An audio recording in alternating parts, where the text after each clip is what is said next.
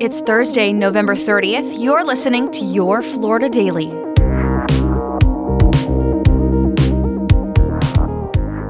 I'm Katrina Scales.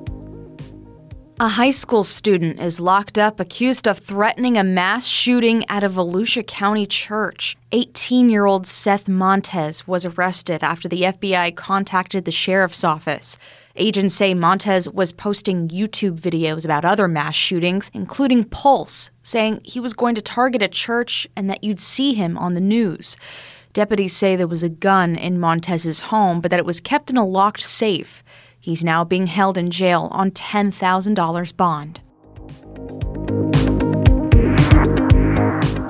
A felon wanted for trafficking fentanyl is now facing more charges after he was caught on video intentionally ramming his car into a deputy patrol truck.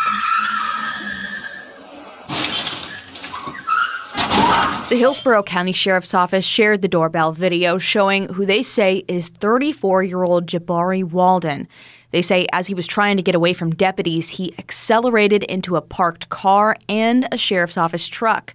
No one was hurt, and law enforcement eventually caught up with Walden.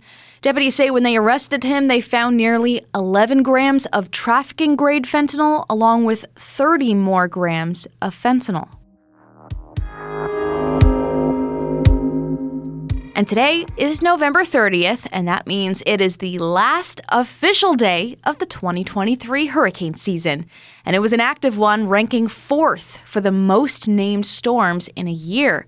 It was also the second consecutive year Florida took a direct hit, with Idalia slamming into the Big Bend area as a Category 3. Early projections put losses from Idalia at between $3 and $5 billion. State emergency managers, though, say lessons learned from previous storms helped them speed up the recovery process. Find these top stories along with breaking news, weather, and traffic all day on clickorlando.com. And now, a completely random Florida fact.